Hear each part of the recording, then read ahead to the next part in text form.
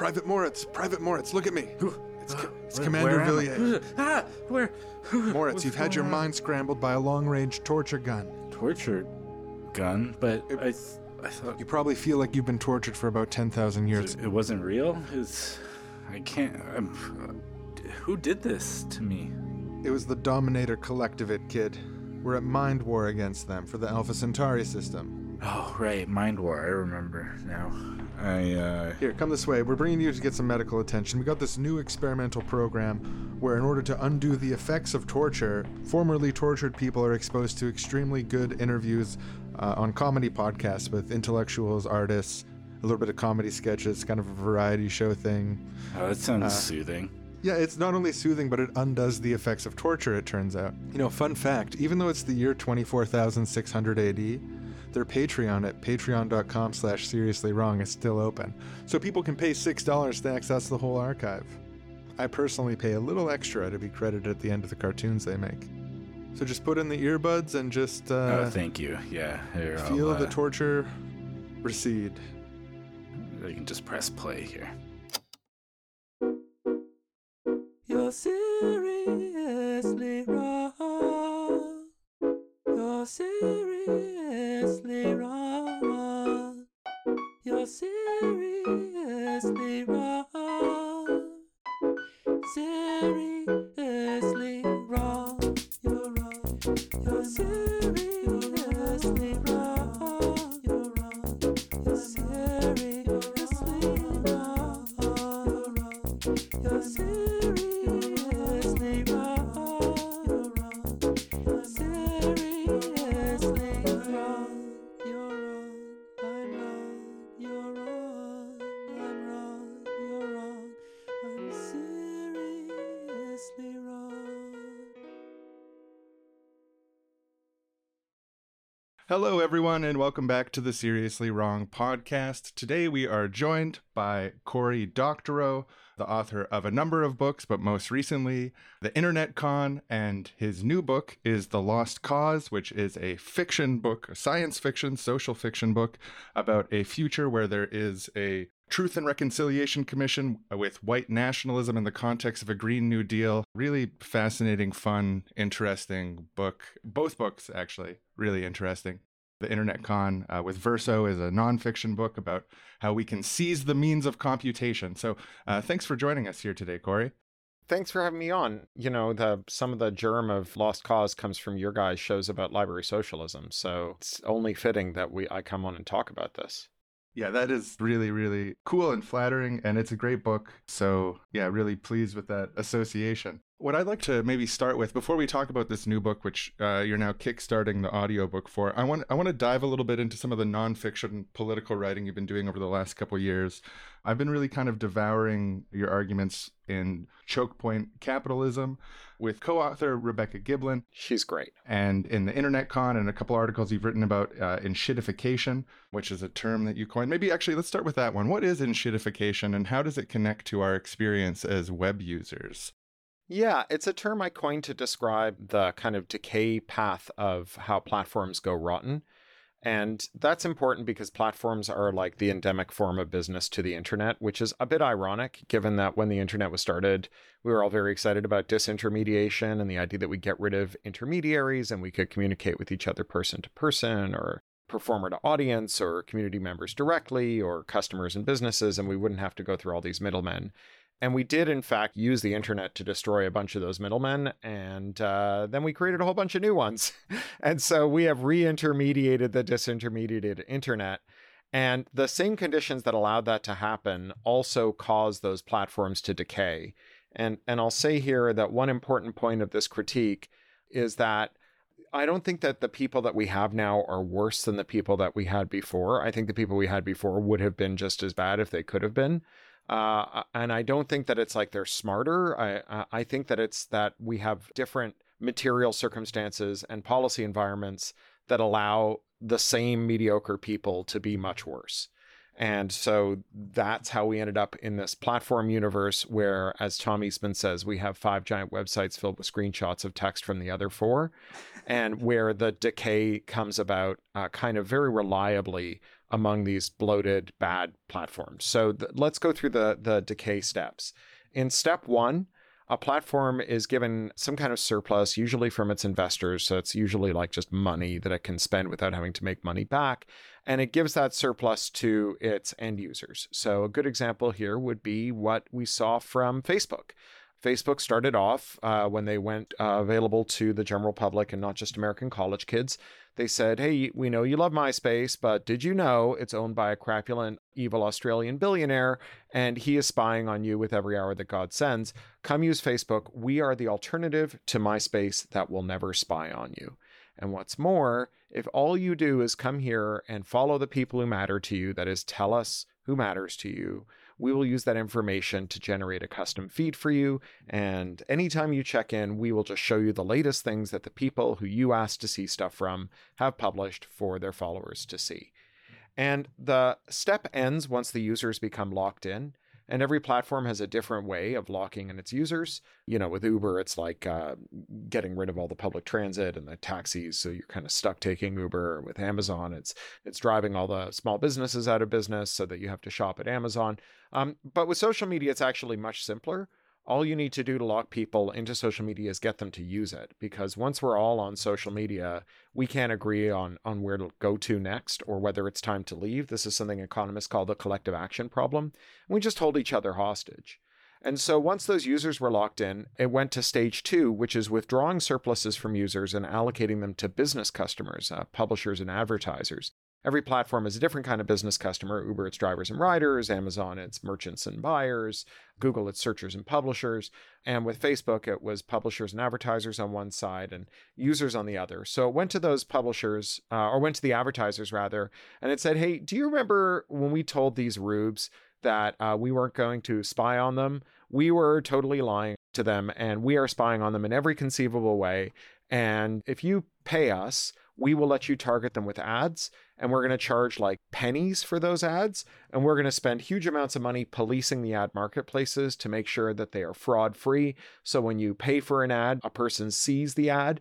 And then they went to the publishers and they said, hey, do you remember when we told these suckers we were only going to show them the things they asked to see? That was a lie too. If you just post like little snippets of what's on your website here, along with a link back to your website, we'll non-consensually cram it into the eyeballs of people who never asked to see it and turn that into a traffic funnel for you. And you can monetize them however you monetize people on your own website. And so then it locked in those business customers, the publishers and the advertisers. And once it had them locked in, it turned the screws on them too. So for advertisers, the price went up, ad fraud policing went down. It's unless you're like in the weeds on this stuff, it's hard to know exactly how fraudulent the ad market is. But here's a sense of it. Procter & Gamble used to spend $100 million a year on what are called programmatic ads. Those are the surveillance ads based on your behavior. And it dropped that ad spend to zero, and it experienced a $0 drop in its sales. So basically, none of those ads were being shown to anyone. They were just paying $100 million a year for fraud. And so Facebook draws down the anti-fraud. And for the publishers, they start to twiddle the knobs. Now, digital has got all of this great flexibility on the back end that normal businesses don't have. If you want to screw over a certain kind of customer as soon as they walk in the store by like changing the prices, say, that's pretty hard. You know, you can't just like identify the person who walks into your store and then pay an army of teenagers on roller skates to go around and reprice everything based on what you think they'll pay. But with digital, you can just turn the knobs on the back end and change the deal. I call this the Darth Vader MBA. You know, I've altered the deal. Pray I don't alter it further. And the Darth Vader MBA in this case was that the publishers suddenly had to start putting more and more of their content on Facebook. Otherwise, their stuff wouldn't be recommended to people. And then it was if you had any content at all that wasn't on Facebook, it wouldn't be recommended to people. So you had to just become like a commodity Facebook supplier.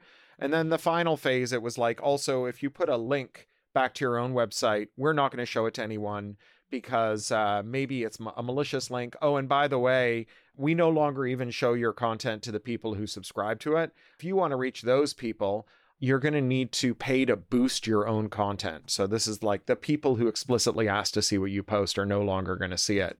And so then we get to like end stage enshittification, where all the surplus is withdrawn and you're trying to leave just enough behind that everyone stays locked to the platform. But any surplus penny is allocated to its deserving owner, which is the shareholders. And you've got something that is like hovering on the bubble between so bad that no one will use it and nearly so bad that no one will use it. And that's such a brittle equilibrium. Like all it takes is one live stream mass shooting or one whistleblower or one giant Cambridge Analytica style scandal. And the next thing you know, people are running for the exits. And so when that happens, when that equilibrium tips over, then the platforms start to do something that tech bros call pivoting, which is like a euphemism for panicking. And so in Facebook's case, the pivot looks like this.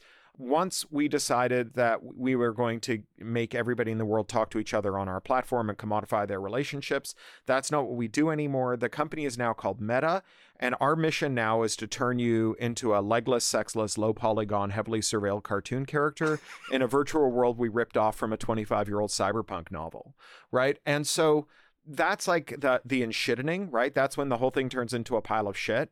And for a bunch of reasons. One is that like there are no more competitors because we don't enforce competition law anymore. Another is that they've dropped the zero interest rate policy, so there isn't free money to run these services on. But all the platforms are enshittening at once, whether that's like Unity or Reddit or Twitch, Google search. They're all turning into a pile of shit all at once. And the enshittification analysis is a way to understand just how it's going and why. Yeah, no, I find this lens so clarifying. There's so many experiences I've had over the internet over the last couple of years where you have like all the ads that you're being served are now like weird scam ads where they're selling you something that's not actually in the ad, or it's someone hired on Upwork who's like doing a TikTok style video talking to themselves, advertising some product that may or may not exist. And yeah, and the platforms are just like clearly decaying. You can't link to your own website on Twitter anymore without getting throttled. And reading through some of this stuff and watching some of the talks you did, it really sticks out to me how this experience on social media is kind of a microcosm of what's happening in this big tech era of capitalism with, you know, Amazon and Uber you talk about, and Chokepoint Capitalism as well. Could you help maybe draw out some of those connections of like, this is a larger thing than just something that's happening on Facebook. This is something that's happening in capitalism. Yeah, so it is happening in capitalism. And I agree that you can see examples of this all over the place. You know, think about grocery store shrinkflation, or in Canada, you know, Galen Weston doing the most Les Mis ass thing imaginable and fixing the price of bread, you know. But there's a difference with digital. So let's talk about what's common to all these different forms of capitalism, what's different, and then what it says about what we can do next, because that's a really important element here. Not just like what's gone wrong, but how do we fix it?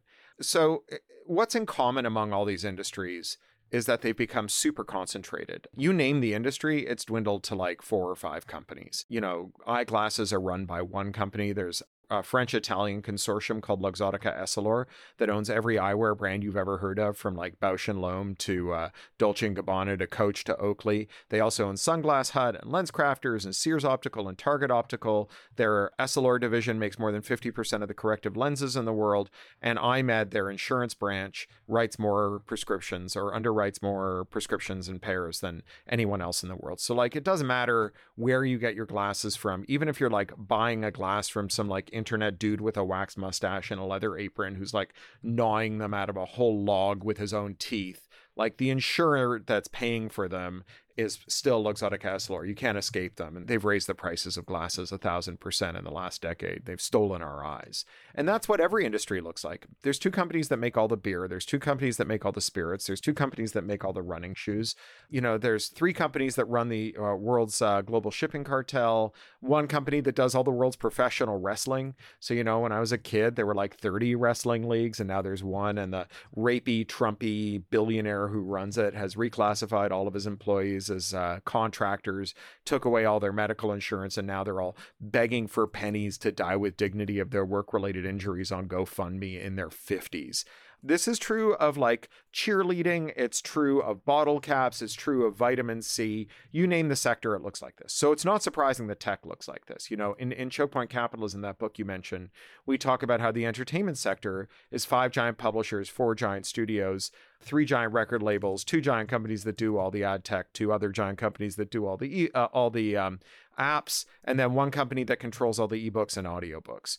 And so every sector looks like this. And when the sectors get this concentrated, it becomes really easy for them to agree on a set of lobbying priorities, right? The term regulatory capture actually has its origins in far-right economics with the public choice theory group out of the University of Chicago.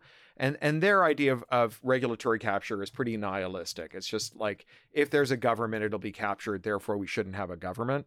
But I think it's fairer to say that regulatory capture happens when the affected industry is concentrated enough that they don't stab each other in the back when they go to lobby, right? Like if you remember the Napster wars, when tech was getting its ass kicked by entertainment companies left, right, and center, it wasn't because tech was smaller than the record labels. It was much bigger than the record labels. It was just composed of like hundreds of companies that all hated each other's guts and were selling each other out in lobbying, whereas there was like class solidarity among the 7 giant record labels, which are now 3 giant record labels. And so they were able to just outmaneuver tech. And so as these sectors get more concentrated, they're able to seize control of their regulatory environment. And in the case of tech, that takes 2 forms. One is that they're able to relieve themselves of any regulation. So they're not really bound by privacy, nor by labor, nor by consumer protection law. And because they have all that digital flexibility, they can violate those laws in really exciting ways, right? You look at Uber. Uber practices something called algorithmic wage discrimination. And that's where 2 workers who do the same job will be paid a different rate for it based on some behavioral data about that worker. And the way that Uber does that is it has an algorithm that prices its workers' labor and makes offers to them.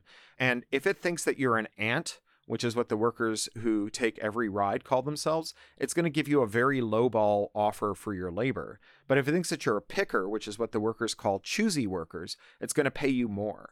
But as you become less choosy, it drops the wage that you're being offered, right? So that's the kind of thing you can do when you have digital flexibility and you have the regulatory capture that lets you avoid enforcement of labor law, which bans wage discrimination, right? If you said, oh, I'm going to pay you more for doing this job because you're a woman or because you're a man or because you're white or whatever, that would be illegal. But if you do it with an algorithm, it's fine.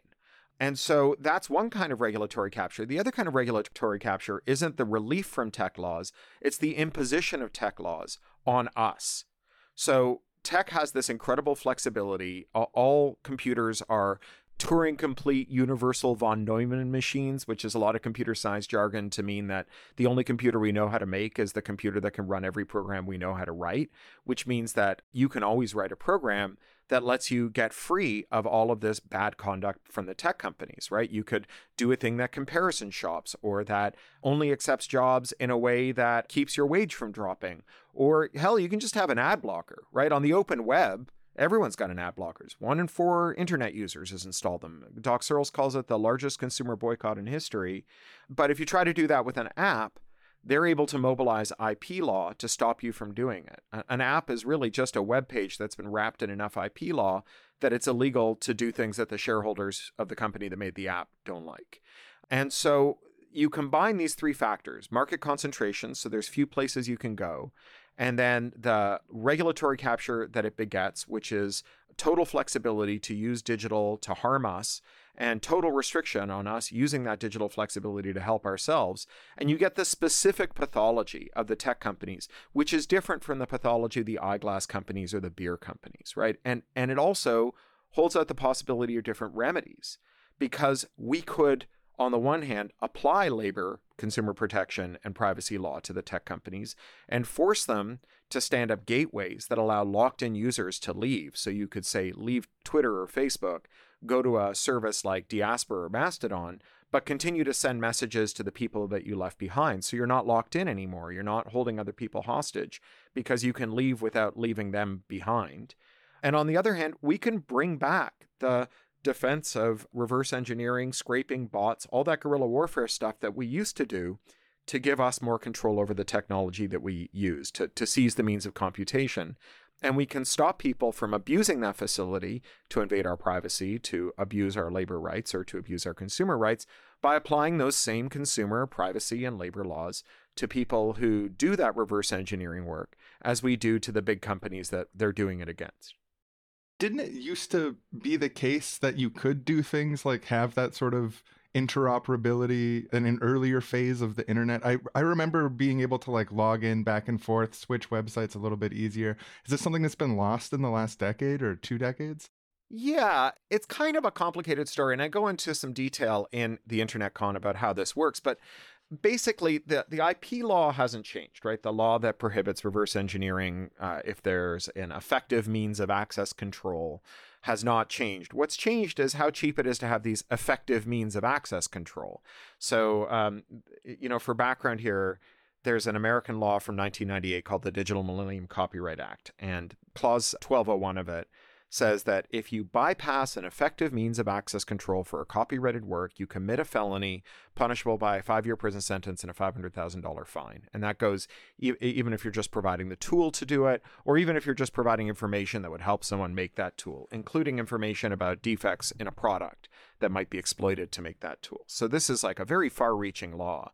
And when it was first passed, it mostly applied to things like DVD players, where they were doing this like penny-ante shit, like locking a DVD player to a certain region. So if they wanted to release a movie in India later than they released it in Canada, you couldn't bring a DVD from Canada to India and watch it. Or if they wanted to release a movie for a higher price in Europe than they did in the United States, you couldn't bring an American disc to Europe and play it on a European DVD player. So this is pretty small potatoes.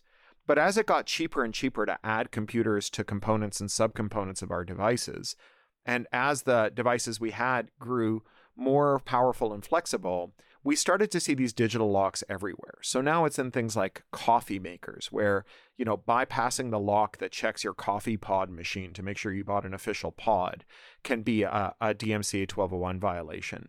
And laws that are parallel to DMCA 1201 spread around the world. Canada got it with Bill C-11 in 2012, and then, Australia got it in with the Australia-US Free Trade Agreement, and Europe got it in 2001 with the Copyright Directive. So now those laws are also more broadly applicable. And really, it was the advent of the walled garden, of the curated computers. So this is things like a phone where you can only install apps through a certain store, or an Internet of Things gadget like a thermostat, where it was now practical to insert a digital lock in the device so that reconfiguring it to do anything you liked and the manufacturer didn't required bypassing that lock. That created the conditions under which we got what Jay Freeman calls felony contempt of business model, where anything a manufacturer didn't want you to do, whether that's getting an independent mechanic to fix your car, or putting third-party ink in your printer, or installing software of your choosing on your phone, was transformed into a felony by adding one of these increasingly cheap digital locks to it. In other news, a gang of roving interoperability pirates have illegally cracked Gmail to allow it to communicate with Outlook addresses for the first time in 20 years. They have been arrested for felony contempt of business model and executed in the town square in front of all the little children. In other news, the metaverse has made its $12 today from Dan, their one user. Dan told reporters it's like an NFT you can live in. Other people will be arriving any minute. When reporters asked Dan if the headset was making his face sweaty and was uncomfortable, Dan replied, quote, "Yes." In other news, there is no one left to work for Amazon, as all of them have been burned through by exploitative work conditions. Customers are requested to not visit their family at the Amazon Worker Memorial Graveyard because it is too busy and the lineups are too long. Amazon suggests buying home electronics in lieu of flowers. In other news, Schmoople has successfully merged with Who? After a $39.7 billion deal has passed regulators in the United States and the European Union. The new company, which is now being called Sliz, after their shared parent company, has said the merger will not prevent their signature project Flooplesminx from going to market by Q3. CEO Geet Finkus said today, after the Boo-ha debacle, our Sliz Wizards are going to be bouncing back in a big way with Flupelsminks. I'm looking forward to Flupelsminks. What about you? Sorry, Flupelsminks. I always get that wrong. I'm excited for what these tech wizards are going to dream up next. In other news, tech wizards have now invented an enormous headset that you can wear at all times, while driving in traffic, walking down the street, or just going about your day. It will filter the world in an augmented reality that will cover everybody else's headsets with a real-time digital projection of their actual facial expressions. So it's just like actually being able to see their face. This augmented reality will have exclusive advertisements and digital products. You can decorate your house your way in this digital hyper-reality. The scans taken from everyone's headsets will help us to create a real-time 3D map of all of human society so we can fight terrorism better. Oh, well, that's wonderful. I do hope we catch those terrorists and pirates and string them up. You said it. My grandfather was killed by a terrorist when he went overseas for the military, so it's personal for me. I'm just, if I can say on behalf of both of us, I think, I'm just so grateful for the technologist military protectorate for bringing stability to Earth after the helium wars and giving us access to all this technology. They could take it away at any moment, but they don't. They're benevolent leaders, absolutely. And may every brave soldier like your grandfather rest in peace. And thank you. Hopefully our boys in the Alpha Centauri system successfully win the Mind War. I know we've lost a lot of boys out there. It'll be a happy day when I get to deliver that in other news. In other news, we've won the Mind War. Whew, that'll be a highlight of my career. Oh, in other news, all the veterans have come home and they're healed and we're rebuilding again. I look forward to delivering that news someday soon, as long as we all keep on buying war NFTs. I know my stockpile grows every day. You can actually own a part of the war digitally forever. Yeah, nobody can take that away from you. It's non-fungible. I digitally own 20 of the massacred technologist protectorate soldiers on the blockchain. Yeah, I own it on the blockchain, but sorry, the war they died on was on one of the moons of Jupiter. I can't remember which one right now, but I own it forever on the blockchain, digitally, and I can visit it inside augmented reality as well.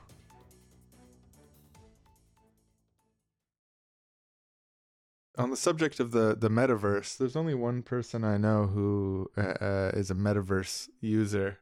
Yeah. How do we even intro this person? It's interesting. It's a guy we used to argue with online a lot.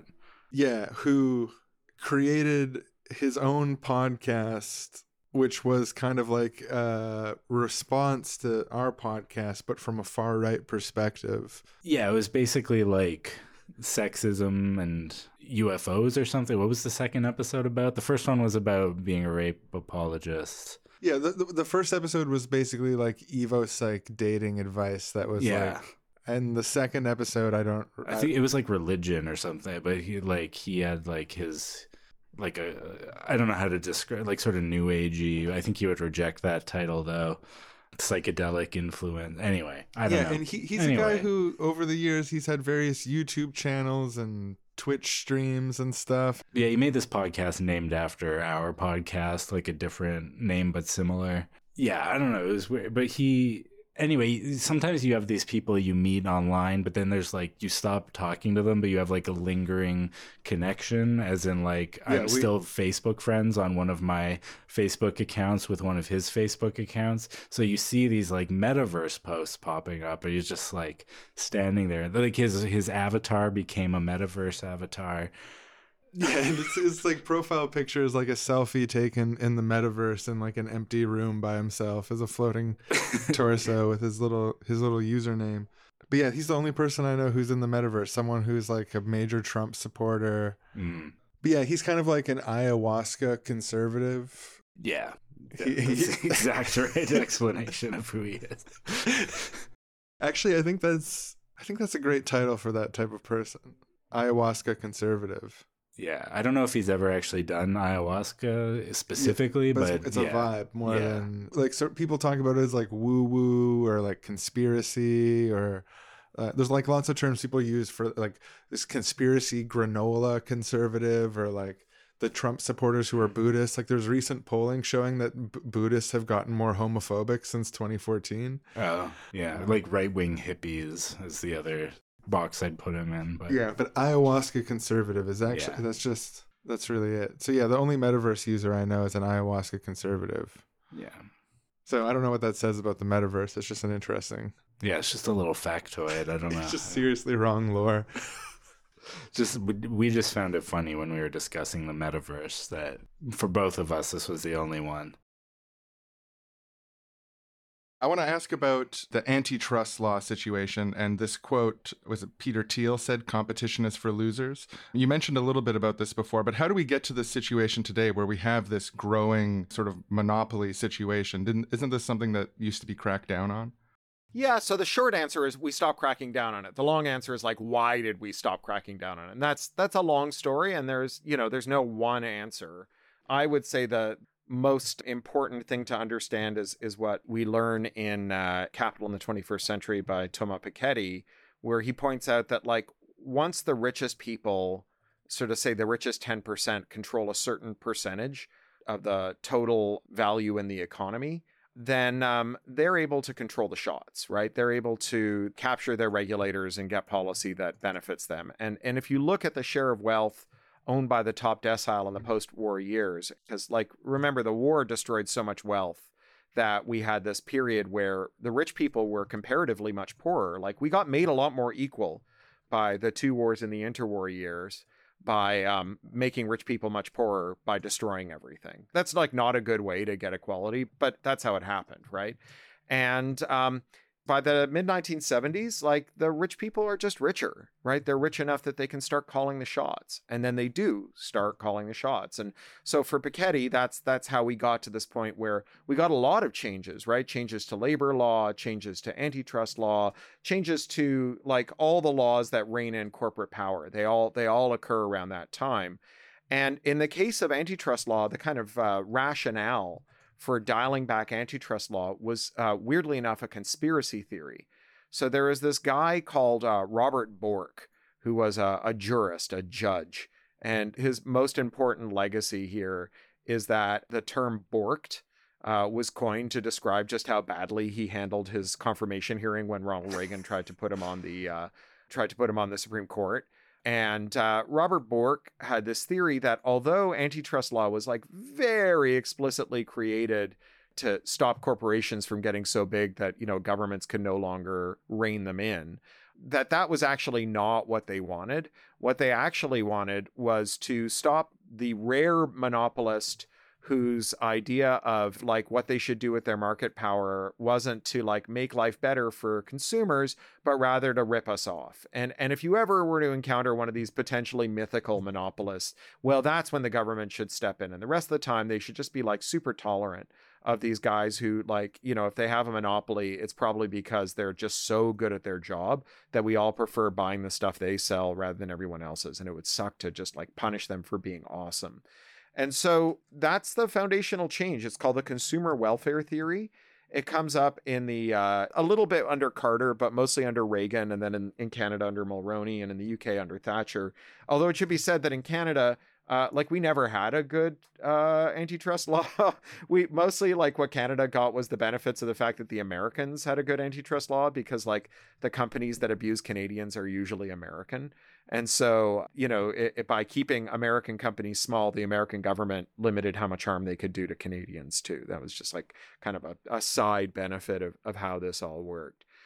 So, fast forward 40 years, and every US president, as well as European commissioners, as well as UK prime ministers, and also governments all around the world, they've all grown more tolerant of and even celebratory of monopolies as being super efficient, and like of monopoly power as being evidence of being good.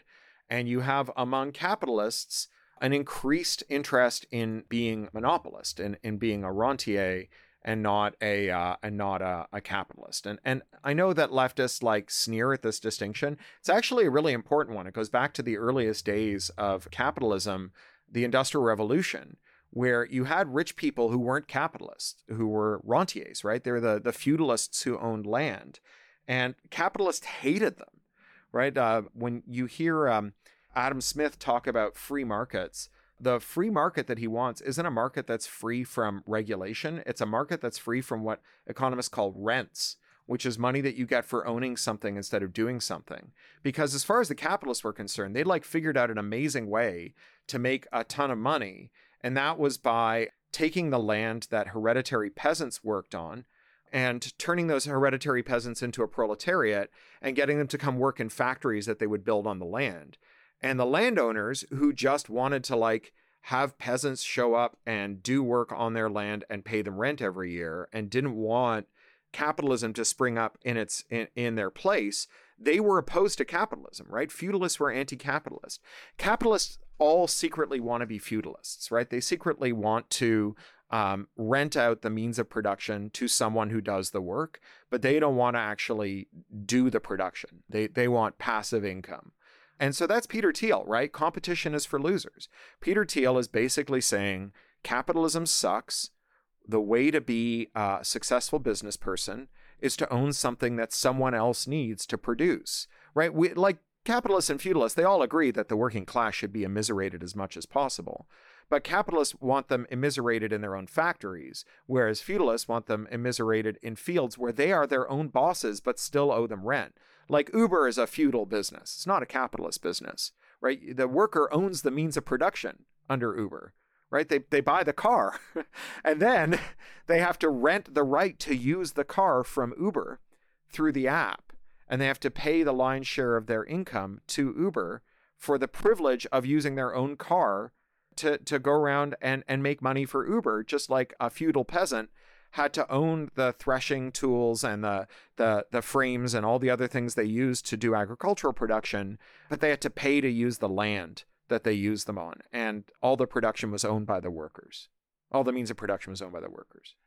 In this kind of theory of monopolization as a neutral to good thing, part of their argument, if I remember right, is that this is something that can help lower prices, or at the very least won't raise prices. I think when people talk about Amazon, like there's a general understanding Amazon is like this, creepy, evil, growing corporation with horrible labor practices. But they're like, oh, but it's pretty cheap and convenient. Mm-hmm. Is it actually cheap and convenient?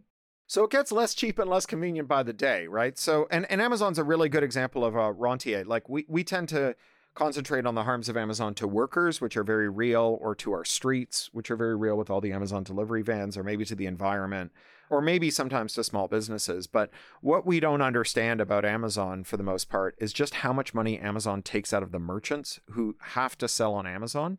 So when you buy Prime, you are pre-committing to a year's worth of Amazon shipping. If you get something shipped by anyone other than Amazon, you're throwing away money that you've already given to Amazon. And so the majority of US households have Prime, and the majority of Prime customers, when they need something, they start by searching on Amazon, and if they find it, they don't shop anywhere else. And that means that Amazon really has the merchants where it hurts. And so merchants who sell on Amazon's platforms are now spending between 45 and 51% of every dollar they bring in on fees that Amazon charges them for fulfillment, for what Amazon calls advertising. It's not really advertising, it's payola. So like if you have a product that doesn't match someone's search, but you want it to be at the top of the search, you can pay for search placement. And that means that the people who do have the product that matches your search have to pay even more for search placement. It adds up to about $31 billion a year just in junk fees to control search placement on Amazon. And Amazon, because it has such a powerful grip on those sellers, it also has this thing called the most favored nation deal. And under a most favored nation deal, the lowest price that a merchant charges anywhere has to be matched by the price that it charges on Amazon. And that means that if it raises the price on Amazon to cover that 45 to 51% that it's paying Amazon in junk fees, it has to raise its prices everywhere else. So whether you're shopping at a corner store or, at a convenience store or at a Target or at a Walmart, you are paying more so that Amazon can get the extra money that it gets from ripping off merchants, right? When they raise their prices on Amazon, they have to raise their prices everywhere else. Yeah, and it's kind of like one of the commonalities that I notice across these different things is there's a sort of platform pinch where there's, people on both sides of the platform get ripped off in ways that are complementary to the goals of the platform, but harmful to everyone else. Well, you might even call that a choke point. Yeah. hence the title of our book, Chokepoint Capitalism, right? That these platforms, these intermediaries, remember the intermediary is the indigenous form of the internet. These platforms, what they want to do is lock up a bunch of end users, which then allows them to lock up a bunch of business customers. And so in the case of entertainers or creative workers, that would be audiences, and then the creative workers get trapped. And those pinch points are a very powerful way to extract rent. And in fact, a lot of our historic battles over corporate power or over market power have to do with literal pinch points, right? Like owning a railroad that is the only way people can get their goods to market, or owning the ferry that is literally the only way to get across the river to reach the market, the literal marketplace, the place where people meet to buy things. And that ferryman, if he's being what psychos from the Chicago school call economically rational, that ferryman will charge the entire amount that you would expect to get from your day selling your goods at the market, less 1 penny, because that's the price that you are willing to pay in order to get across the river and get to market. And so, yeah, for, generations, we have known that these choke points are what economists call a moral hazard, right? An invitation to do something immoral. And what does it look like to fix all of this? Like, what is the pathway to outside of this system, and what is the kind of, idealist or positive, if not perfect, outcome that we could even hope for in undoing this stuff? Well, let's start by saying that, it's not intrinsically bad to have intermediaries. I don't know if you guys ever spent any time in Toronto. I know you're on the West Coast. Are you Toronto people at all? I've visited, but only once or twice. I saw Jordan Peterson debate Zizek there. Oh, very nice. Did Zizek say anything embarrassing and transphobic, or did he manage to get through a whole hour without doing that? He did a whole hour without doing boomer grandpa shit. It was a fascinating... Yeah. An interesting part was when Jordan Peterson said something about, like, these communists are bloodthirsty, and then someone in the audience cheered, and he looked totally disturbed. Oh, he's such a candy ass. Yeah. Sorry, Toronto. Yes, Toronto. So in Toronto, there was this infamous guy. He was quite wonderful, named Crad Kolodny. He was a writer. And he used to stand on a street corner in Toronto with a sign around his neck that said, "Very famous Canadian author, buy my books." He would sometimes just wear a sign that said Margaret Atwood. He was great. He was completely nuts, but he was great. And his books were amazing. And he used to also make secret tape recordings of drunks who came up and harassed him, and then sell the tapes as well. He was like a pioneer of weird art.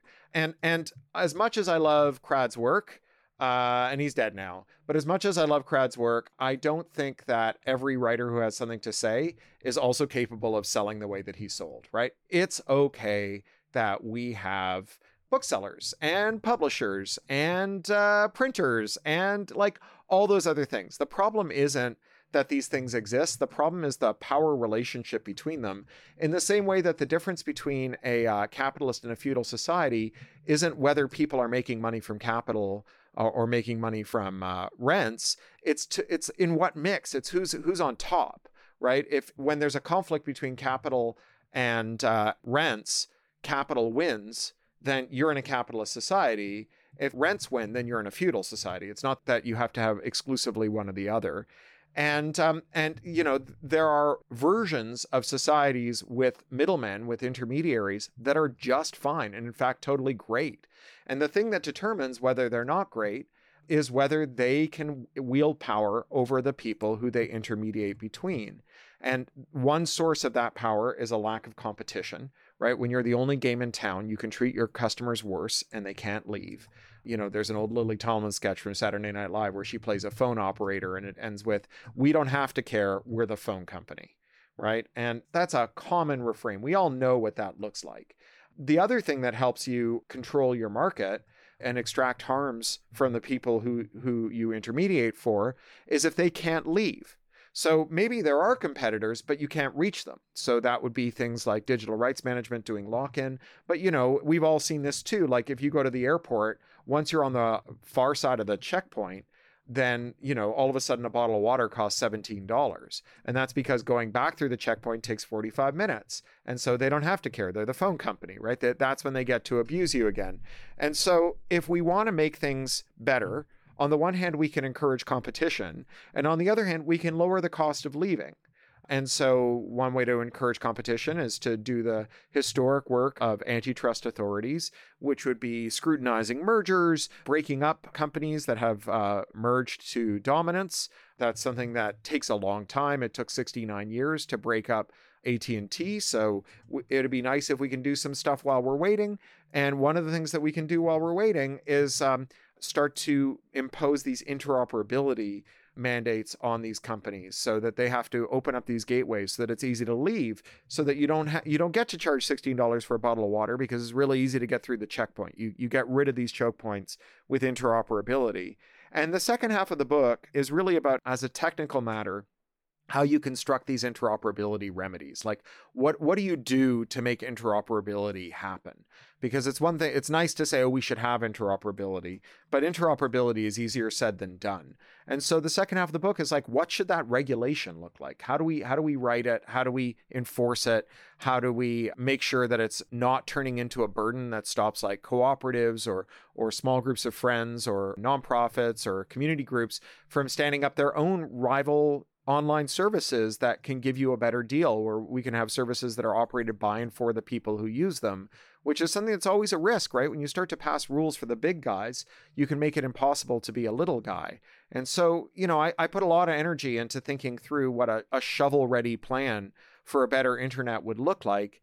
And that's grounded in the theory of change that comes from my arch enemy, Milton Friedman, the architect of the neoliberal revolution and the kind of duke of the Chicago school. And Friedman was an absolute unit, right? Like he had this idea that we would somehow get people to voluntarily give up on all the post-war advances that we'd made in shared prosperity. Those weren't perfect, right? Obviously, the New Deal and the post-war social consensus had great racial inequity and social inequity. It wasn't as good for women as it was for men. It wasn't as good for indigenous people. It didn't encompass a gender critique or gender identity critique and so on. But it was getting there, right? Like all of those radical movements, they piggybacked on the labor movement as their kind of infrastructure for building it.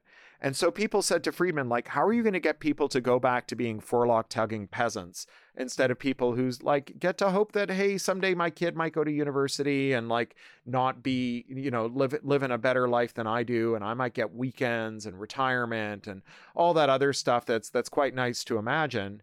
And Friedman would say, when a crisis comes, ideas lying around can move from the periphery to the center very quickly. And so our job is to promote these ideas lying around until the impossible becomes the inevitable, right? And I think that that's true for us too, that big tech is always on fire. It is in an unstable configuration. There is no version of big tech that is good, right? It's not just that like Facebook has the wrong billionaire who's appointed himself social media czar for life for, 3 billion people. The problem is that job exists at all.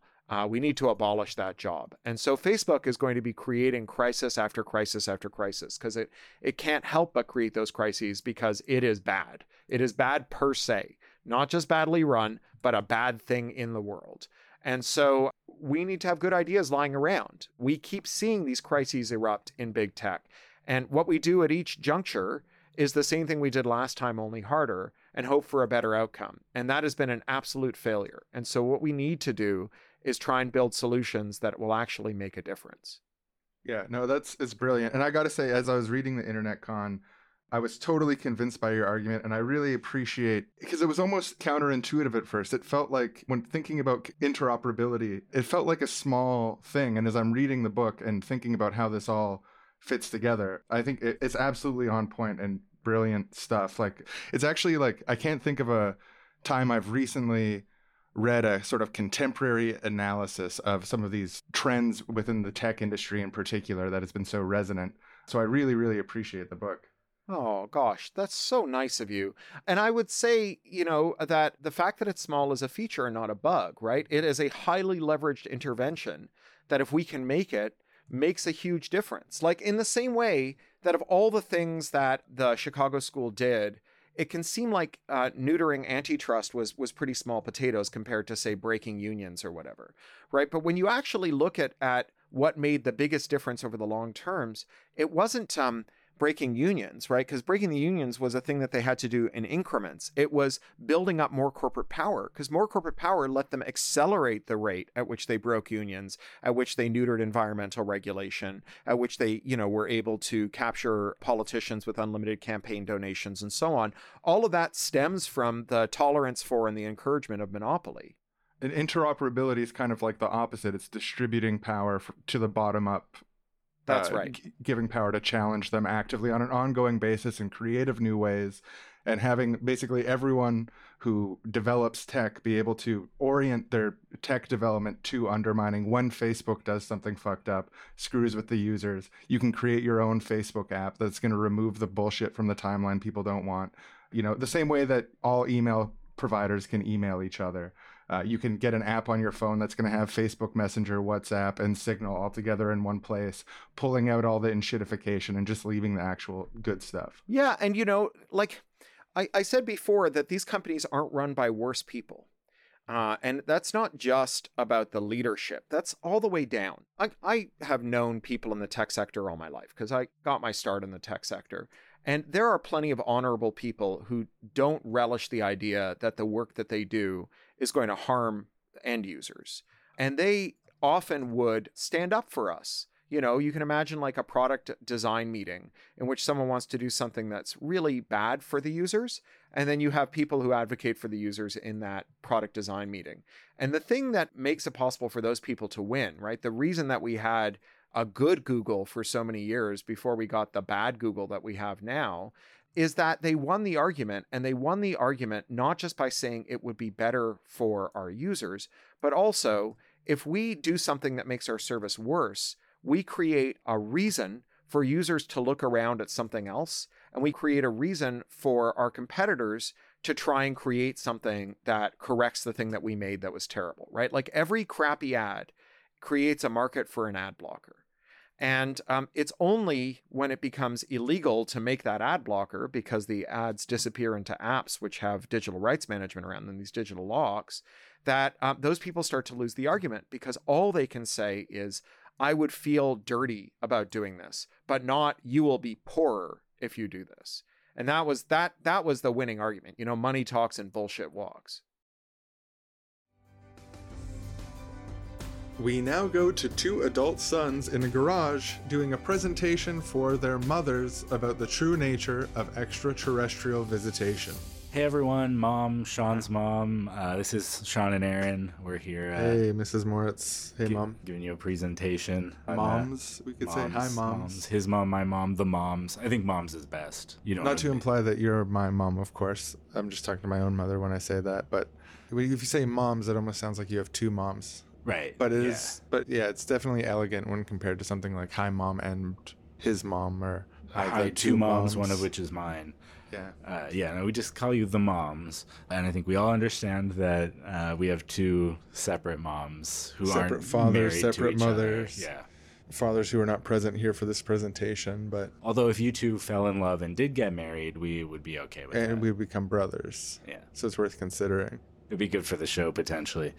Anyway, so we've invited all of our family, basically, to come listen to this presentation, but you two are the only ones to show up. So we just wanted to give you a big thank you for that. Thank you for your support in our investigations on this. This is important stuff. And as you can see, we've used a lot of yarn to connect a lot of pictures on a big board. Yeah. We've looked into this stuff, and we've been thinking about it really hard for a very, very long time. Years.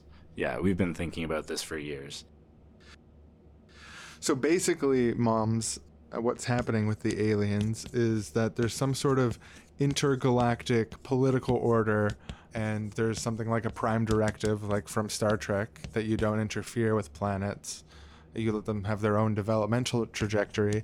But there is sort of one faction that is violating that on our planet. So planet Earth is being infiltrated by members of a political faction that are space feudalists, space feudal capitalists, they want to economically exploit our planet, and they also want us to join their political faction in space parliament to advance their politics further. Yeah, essentially the way I see their society as being set up is that there's a capitalist core, but then they're trying to find smaller, weaker, but resource-dense planets like ours to turn into sort of feudal outposts of their society. So the way they've been doing that is by coming into our society and creating these sort of feudal-esque companies like Amazon and Uber, charging rents, trying to gobble up the economy as a whole to gain control of everything, so that when we become aware of extraterrestrials as a society, they'll be able to just sort of legally purchase Amazon and Uber and own the entire planet as a feudal outpost of their broader capitalist society. And we've got reason to think that they're already strip mining our planet right now, that they're shipping off our valuable resources, our helium, our aluminum, our copper, just raw stuff, clean water. They're just shipping it off in spaceships all the time, stealing from us, using economic instruments to put themselves as middlemen and international corporations, shipping to companies that don't exist by paying with money that's hacked into the system and never existed in the first place. These are advanced creatures, and they can do things like shapeshift, probably. I mean, who knows, but probably. Yeah, I'd assume.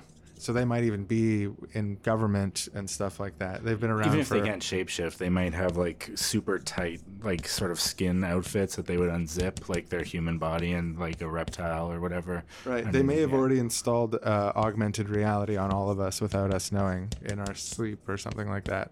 Yeah. But anyways, they want to prevent us from having self-determination in space by stripping our Earth, destroying our planet, making it so that we're basically reliant on their space Amazon when we join the intergalactic political field. So we become economically reliant on them. They save us sort of in the nick of time.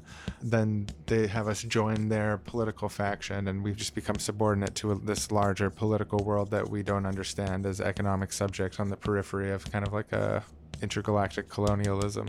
Yeah, and one of the galling but strange, even kind of ironic things about this story is that there's actually a sort of socialist federation of planets that also exists, that's in a political tension with this capitalist society. And they could, in theory, they see what's happening to us, and they know that it's wrong, but they also have their own prime directive that they can't interfere with a developing society. So they're as a political decision, deciding not to help us right now because they don't want to get involved. They don't want to violate their own values of non-interference. So sort of ironically, they're allowing us to be taken advantage of by this hyper-capitalist, neo-feudalist society because they're not being willing to be flexible with their principles in order to do the right thing. It's, in our opinion, in this instance, the right thing would be to reveal to humanity all that's going on and give us the sort of democratic choice of what we want to do and where we want our resources to go. Yeah, especially because we suspect they actually know that there's interference going on, and they've probably worked through like parliamentary committees, investigations, collected evidence, and so on. They probably still collect evidence now even. But, it always dies in committees because the Trade Federation thing or whatever has like the votes to always quash it, that kind of thing. So they're all like proceduralist, and they're all like, trying to do things the right way. And as a result, it's constantly destroyed and killed in committee. So they watch this happen kind of knowingly as their power shrinks over time. Yeah. So yeah, that's the main part of our presentation. Moms, what do you think? Oh, I loved it. Sweethearts, you did so good. I loved it. It was so I good. think you might be onto something there. I'm going to recommend to the whole family that they should have been here and that they should come next time you're doing a presentation because, yeah, this is worth seeing. I'm so proud of both of you. I know only one of you is my son, but I'm proud of both of you. No, absolutely. I'm proud of both of you. Although obviously you're not my son and I'm a different mother than yours, but she's here, but... I'm proud of Sean, and what can I say? I'm proud of Aaron for this, and not just as an audience member, but as a mother. And that was two adult sons explaining their theory on UFO visitation. to their mothers in a garage, although many others were invited.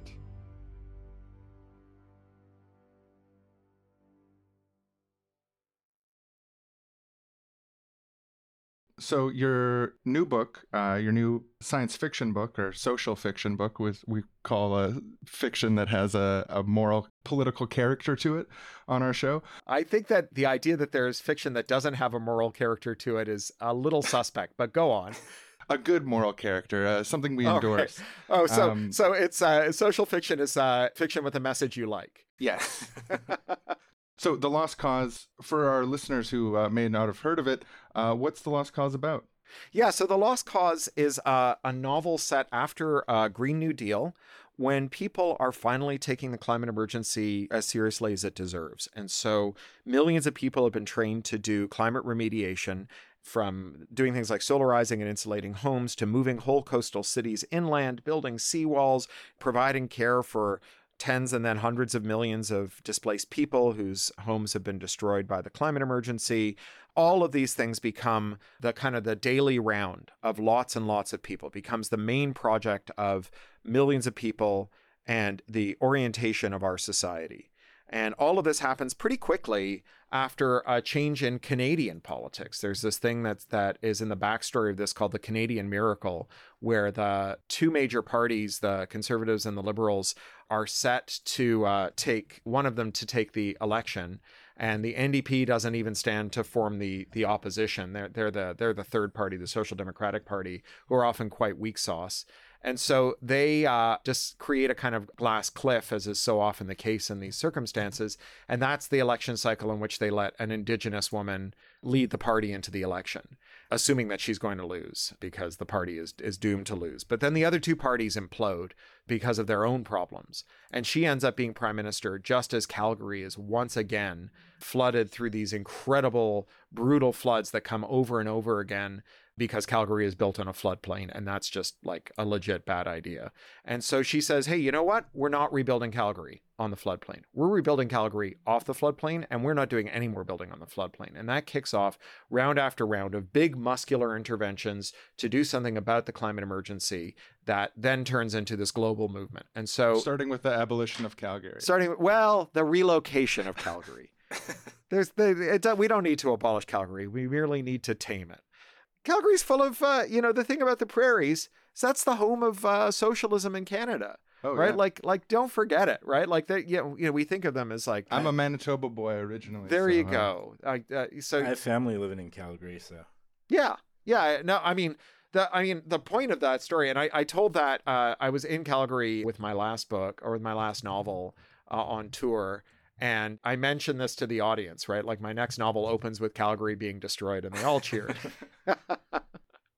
which was quite funny. Anyway, the point isn't that we want to get rid of Calgary. The point is that we want to spare Calgarians from being flooded out and, increasingly harmed every couple of years as we get yet another storm of the century, right? And the way that you do that isn't by like bargaining with the weather to stop flooding Calgary. It's by moving Calgary out of the way, right? It was just a mistake to build in the floodplain.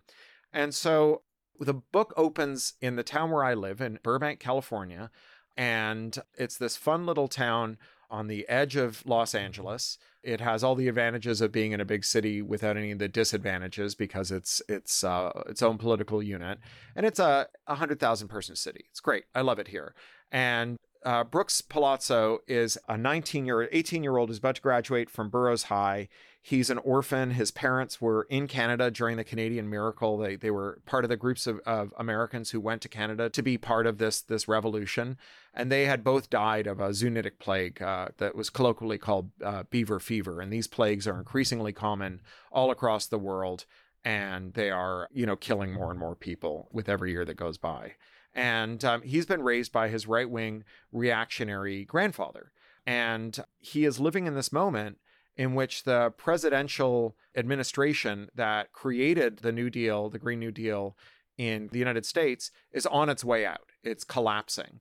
And there's a new right-wing reaction that's come in. It turns out that when you defeat people who are on the wrong side of a just revolution, that they don't just go away. They keep trying. And so now we're in this new world. And he is no longer fighting to make a better world. He's fighting to keep the world that he had. And there's two main factions that are building this. One is a group of white nationalist militias who've been sort of hiding since the political change came to America. And the other are these seagoing anarcho-capitalist wreckers who are basically LARPing a Neil Stephenson novel and who've built a sovereign state on aircraft carriers and super yachts and decommissioned cruise ships. And they sail around the world trying to convince people to adopt Bitcoin and throw off the terrors of social democracy. If I can just say, sort of turning to the audience, doesn't that sound fun?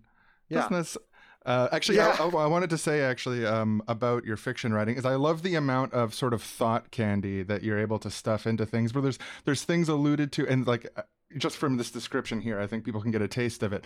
There's a lot of stuff going on in this book, and a lot of it sort of invites you as an audience member to think along with you. Not everything is always, there's times where things are mentioned and it's like gets my imagination going. I think it's like just an awesome thing to do in the format. Well, thank you so much. Yeah, Jo Walton, the great Welsh-Canadian science fiction writer, she calls that incluing.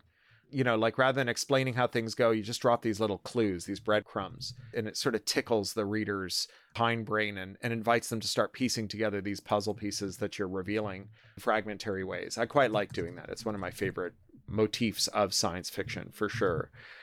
So that's the setup, right? They are now in this kind of fight for all the marbles. They're trying to figure out what to do with a counter-reformation. It's quite violent. There's, bombs and shootings and all kinds of bad stuff happening. And then as against it, there's solidarity. And the young people who have grown up in this world, they call themselves the first generation in a century that doesn't fear the future. But for the first time in their lives, they're starting to fear the future. They're starting to fear that maybe they won't be able to grab the wheel and swerve before we drive civilization over the cliff.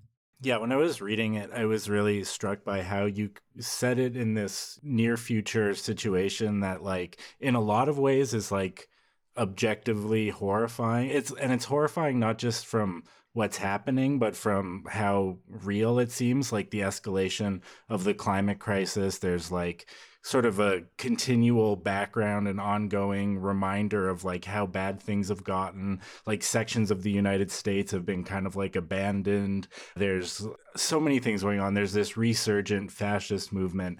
And yet there's like these characters, our main characters, and movements that are like standing up and doing the right thing and like figuring it out. And like the way that you can set a story in this world that's like horrifying, but yet I still felt optimistic reading it. I was like, yeah, we could do this. We could figure this thing out, even in this situation like this. Well, I think a lot of climate despair comes about from the thought that not just that things are bad, but that we're not going to do anything about it, right? I alluded to an analogy I've been using a lot lately, which is the bus driving towards the cliff.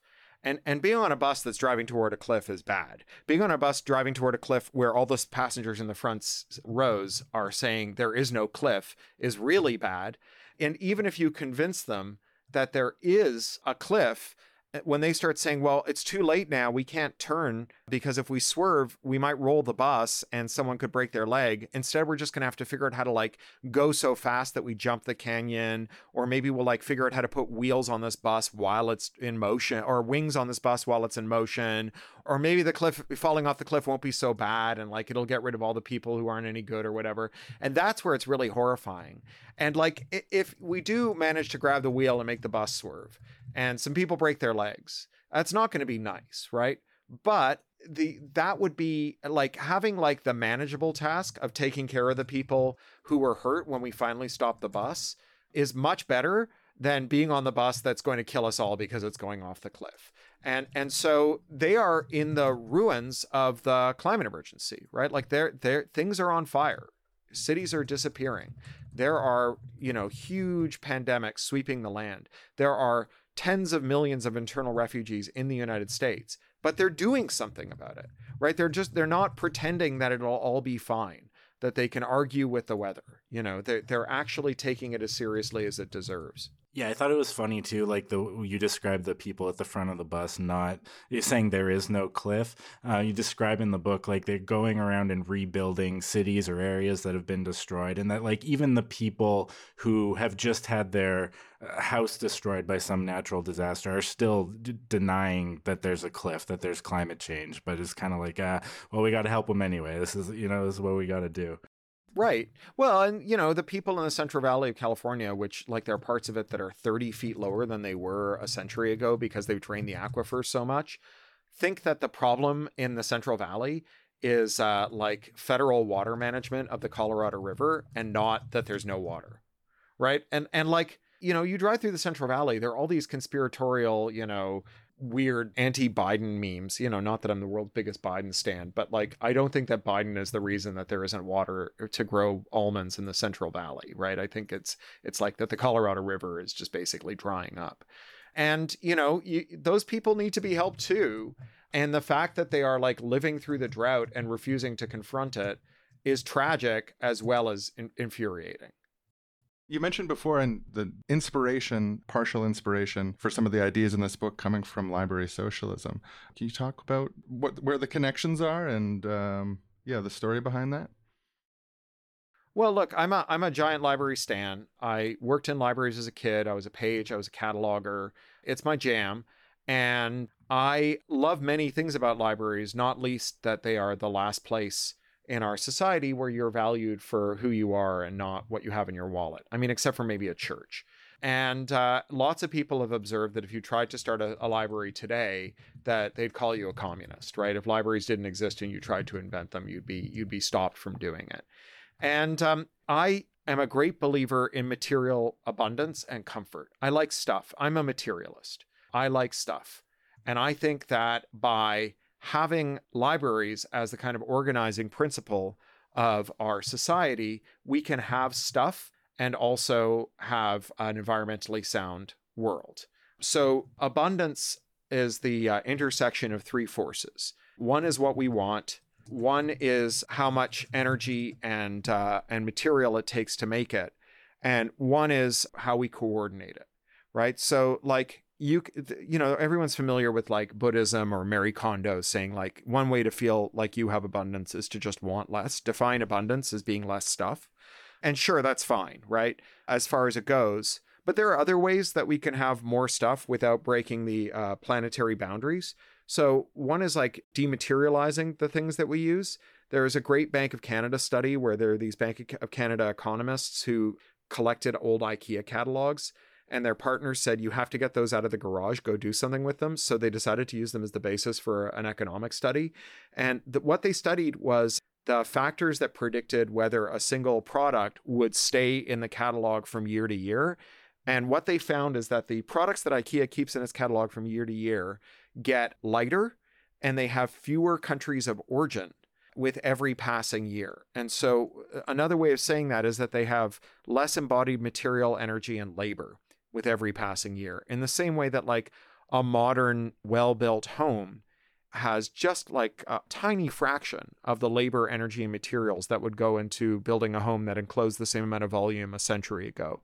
And so another way to get more with less is to literally use less to make it.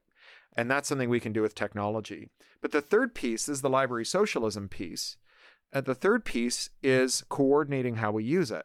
And a lot of us own a lot of things that we have no good damn reason to own, except that it's too hard to lay hands on it when we need it. And so my big example of this as a homeowner is my home drill.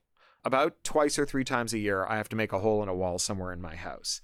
And it just doesn't make any economic sense for me to buy a good drill. Instead, I own a drill that I call the minimum viable drill. It's a drill that was like $15 at the hardware store. And the great miracle of it is that it doesn't fly apart into a shower of white hot shrapnel every time I use it. And owning that drill, using that drill, saving that drill, that is not a form of abundance or bounty. That is privation, right? The fact that I have to own it is bad. And it would be better if I didn't. In library socialism, we don't have to own this thing, right? In library socialism, you can just go to the library and get the drill. And it can be a better drill than any drill that we currently own. It can be like a drill that is of the sort that the most committed tradesman who has to do the most drilling would own if they were going out with an unlimited budget to buy their drill. And that's an amazing thing, right? And under those circumstances, everybody gets the world's greatest drill, right? And so I try to imagine in The Lost Cause a world in which they are seeking material abundance without breaking through the planetary boundaries. And there's a great fellow Canadian writer, Deborah Chakra, who's a material scientist and engineer, teaches at Olin College in Cambridge, whose first book is about to come out, and it's called How Infrastructure Works. And Deb makes this point that if we wanted to give every person on Earth the energy budget of a Canadian, and Canadians are like Americans but colder, so we have the highest energy budget of anyone in the world. If you gave every person on Earth the energy budget of a Canadian, you would need to capture 0.4% of the solar rays that reach the planet. Not that reach our outer atmosphere, but that actually penetrate our atmosphere. So effectively nothing. So energy is basically infinite, and materials are finite. And we have spent most of human civilization acting like energy is finite and material is infinite, like we can use things once and throw them away, even though fresh supplies of materials only arrive when a comet survives entry into the Earth's atmosphere, and fresh supplies of energy come every time the sun or the moon rises. And if you can imagine trading energy for material, right, trading computation for material, then you can imagine a world in which we have lots and lots of stuff at our disposal that's mediated by networks, that allows us to lay hands on the things that we need when we need them, that gathers telemetry from them so that every time they're reinstantiated, they're better, more durable, easier to use, less confusing, and that are designed to gracefully decompose back into the material stream, even though that might be energy intensive, both to make and to unmake, because materials are limited and energy is abundant. And that's the world that they're working towards. They haven't quite got there, but that's the world they're working towards in that novel. And for this book, you're doing a Kickstarter for the audiobook version, which you've done for a number of your recent books. And my understanding of this, and you can explain further, is that Amazon owes you $3,218.55. And so why aren't you on Audible? How does Audible connect to the larger discussion we've had today? So I discussed earlier that there was this law passed in the United States in 1998 and then mirrored around the world that makes it a crime to reverse engineer anything that has a digital lock. And Audible uses these digital locks called digital rights management on every audiobook that's sold, whether or not the author wants it. And they say that this is to protect us. They say it's an anti-piracy measure, but we don't get to choose whether or not we have it. And it is mandatory for every product that they sell. Audible is Amazon's audiobook division. They control over 90% of the market. And so they are, by any account, a monopolist.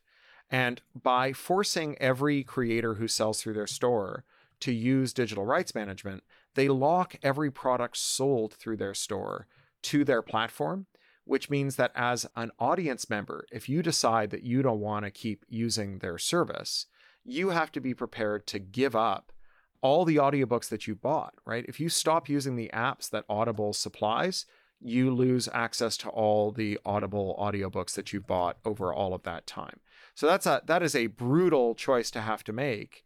And under those circumstances, lots and lots of people are willing to put up with Audible even as it gets worse. So Audible is now talking about putting ads in audiobooks, and they've done all kinds of things to enshittify the lives of audiobook subscribers. But of course, they also enshittify the lives of audiobook creators. So there's something called Audiblegate that shows that Audible has stolen more than $100 million from independent audiobook creators through a kind of fancy accounting that really just boils down to wage theft. And so it's only because it has this lock-in that they are able to make all of this money and do all these harmful things to both end users and suppliers, creative workers. And as a result, I refuse to sell my work with digital rights management. And that means that Audible, which controls 90% of the market, refuses to carry any of my work. And this is a hugely consequential choice on their and my part. My agent says that if I were to soften this posture, I could have made enough money to pay off my entire mortgage and give my kid a full ride scholarship to the many fine and extremely expensive universities here in the United States where I now live. But it's not worth it to me. It's not worth it to me to endure that hardship or to impose that hardship on my readers. And so instead, what I do is I kickstart my audiobooks. I make them myself. I sell them everywhere that isn't Audible, which are some really good stores, but unfortunately not stores that anyone knows about or shops in for the most part, although I can tell you about them and maybe you can think about shopping at them after you've heard this podcast. One of them is Libro.fm, and then there's Downpour.com. Kobo has a DRM optional store. Even Google Play doesn't require you to use DRM in their store. And so if authors choose not to put DRM, they're sold DRM free in the store. And because people who subscribe to Audible, which is nearly everyone who listens to audiobooks, don't even understand that there are other stores, it means that when your books aren't available on Audible, people just assume that they don't exist, which is why these Kickstarters are so important. They're a way to pre-sell the book before it comes out, because generally after the book's initial publicity fades and people stop encountering this message that you can get the book as an independent book, the sales drop off a cliff. But it also means that grifters use Audible's self-serve platform to put up illegal versions of the audiobook. And there's this self-serve platform Audible operates called the Audible Content Exchange, or ACX, that allows people who own the rights to audiobooks to contract with narrators to narrate those audiobooks and then split the proceeds with them. So you don't even have to pay the narrator to do the narration.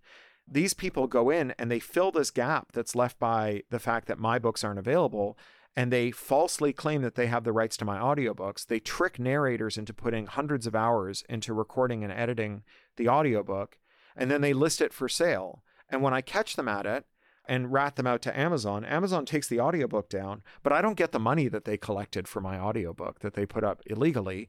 Audible just keeps all that money. And so at last count, there was one audiobook that went up and they made, as you said, a little over $3,000 from having this unlawful edition of my book created by this grifter with Amazon's help. I've got one last question for our wonderful Sure. audience. I've noticed something about you, Cory, which is that you are an incredibly prolific writer. You've written, to my count, was it 6 or 7 books since the pandemic started that have been published? Oh, I have 8 books in train. So it's 5. This Lost Cause will be 4, and then The Bezel, which comes out in February, will be 5. But after that, there's a graphic novel, another novel, and a short story collection. And I think I've got a 2-volume essay collection that I'm going to release as well. So it might be 10 books since the pandemic. Right. So there's writers, and then there's writers, and I consider myself in one of those categories.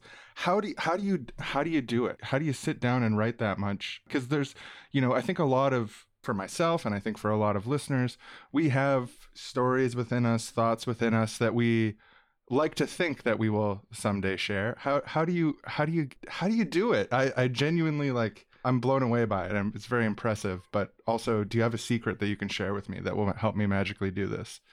I mean, yes and no. So part of my secret is that I write when I'm anxious, right? So I work out my anxieties on the page. I've had chronic pain for most of my life. And the way that I distract myself from chronic pain is by working. And the same goes for any kind of emotional trauma I'm going through. Like basically, if I'm working, I'm not paying attention to my feelings, whether those are physical or emotional. And so during lockdown, for very obvious reasons, I did a hell of a lot of writing. And it was a great way for me to not have to pay attention to all the bad things in my life. As my friend Joey DeVilla says, when life gives you SARS, you make sarsaparilla. And as to the mechanics of how you do it, I mean, there's a lot of different little bits and pieces.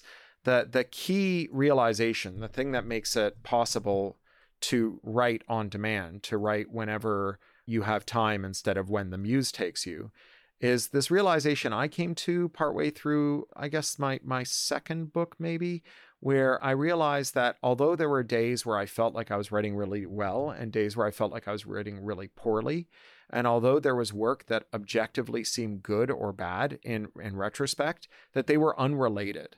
That the predictor of whether I was writing something that I felt good about was like my blood sugar, and whether I was fighting with my wife, and whether, I had slept well, and whether my day job as an activist was going well, or whether I was getting my ass kicked. And so I just came to this realization that although the stuff felt terrible, it might be fine. And so I was able to just write it, even though it felt terrible, and then later on go back and figure out whether it was terrible, and if it was, how to fix it.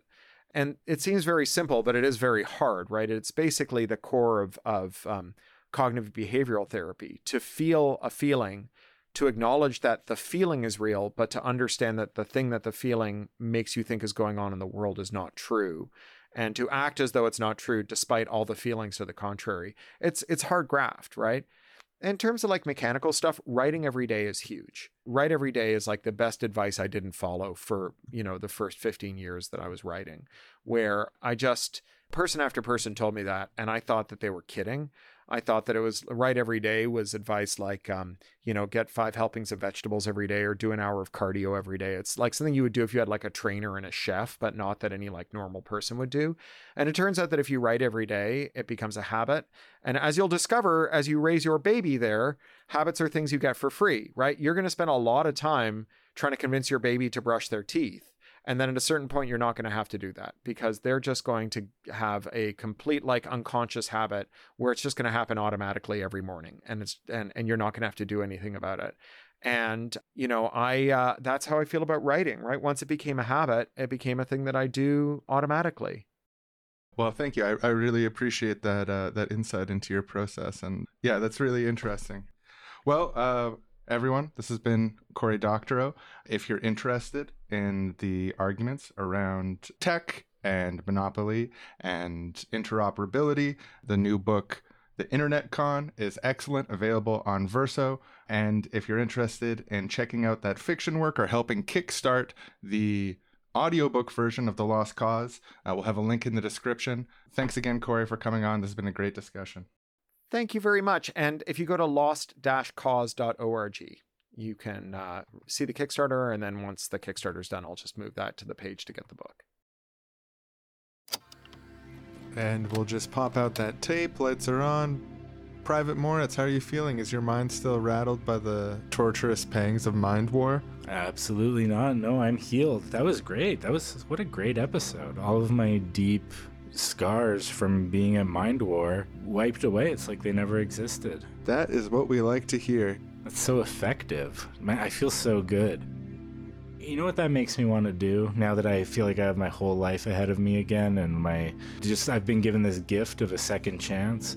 I want to go back to Mind War again, get traumatized, and then come back here to be untraumatized again, so I can listen to another great episode of Seriously Wrong next week with a new great guest. Well, actually, did you know that you can access all episodes of Seriously Wrong at patreon.com/seriously-wrong? You don't have to go to Mind War in the Alpha Centauri system to fight for the vibrant arts and culture districts of Proxima Centauri b, a planet which has a permanent day and permanent night on different sides of the planet. You can just go to patreon.com/seriously-wrong. If I'm not mistaken, doesn't that cost $6 per month to get access to the full archive of all bonus episodes?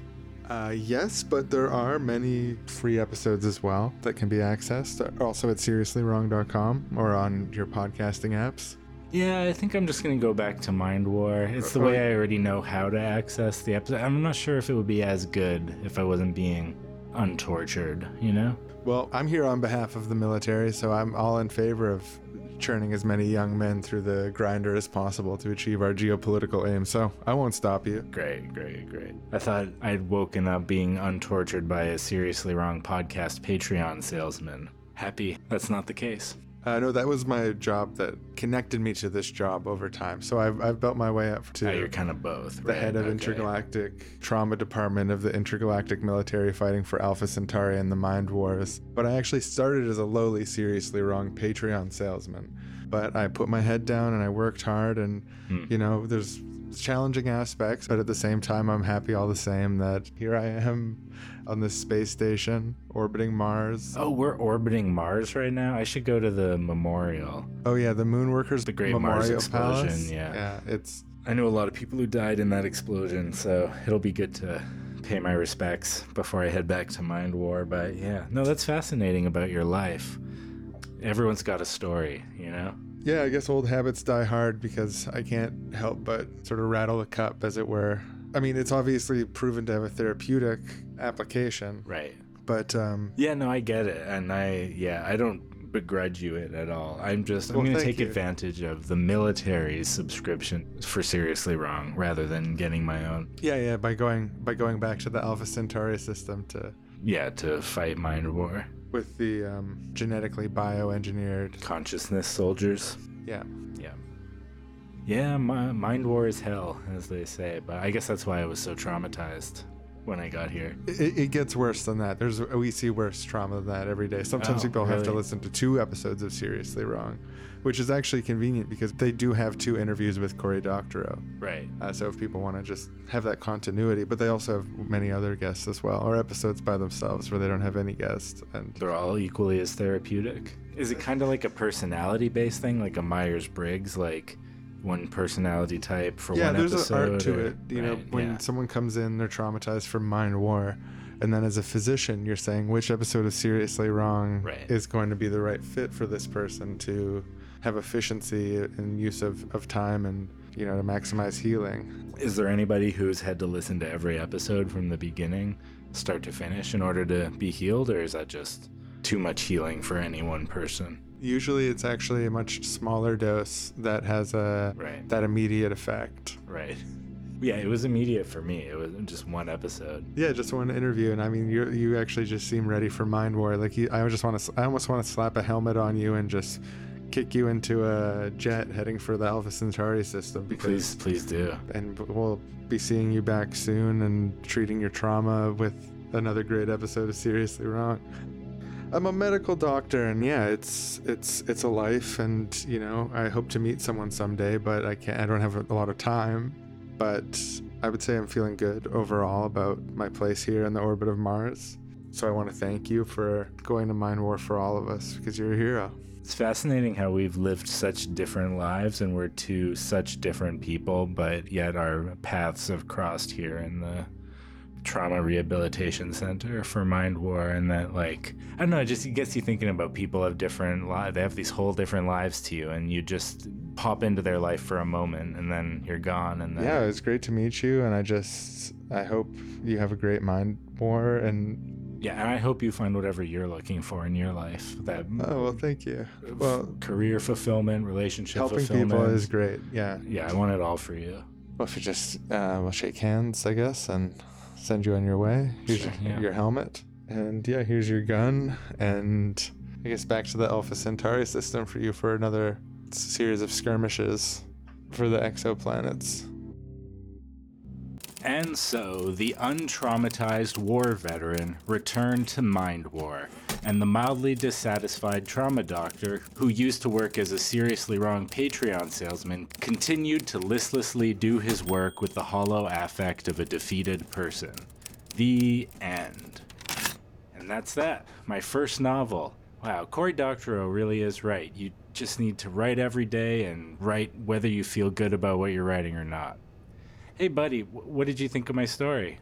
Well, I think as a novel, it has some issues. I mean, you can't just put an entire Seriously Wrong podcast episode in the middle of your story and then write little bookend fragments for it and then say that you wrote a story. Like, the plot and characters of that book are really underdeveloped because so much of the runtime has been devoted to transcribing that Seriously Wrong and Cory Doctorow interview. Jeez, I was kind of looking for support here, but I guess it's a bit too much to ask for you to believe in me. You asked me what I thought. You weren't like, oh, give me some support. It's just part of the story I wanted to write was that they listened to that podcast, so it has to be in there. You don't have to transcribe the entire episode and devote most of the runtime. It's important to the arc.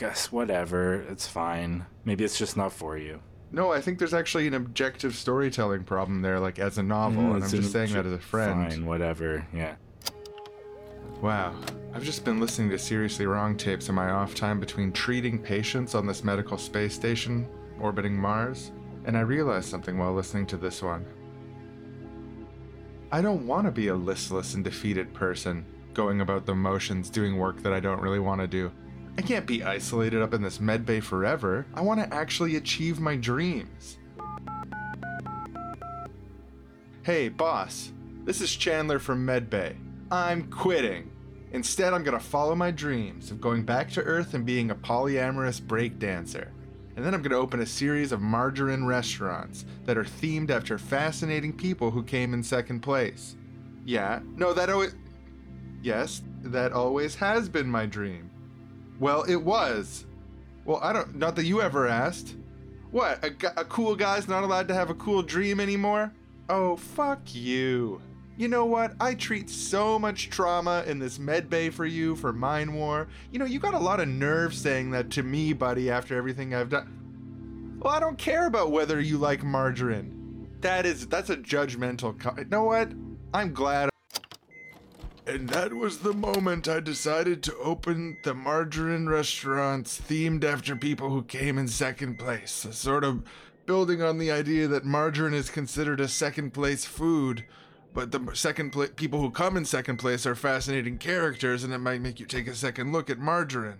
And now that I've told my story and relayed all the details of that one seriously wrong interview with Cory Doctorow to the children across the land in the new cradle of humanity via outpost radio on the ocean settlements of L9859D, I can finally die here in peace at the age of 318, which is exactly the average age people die now.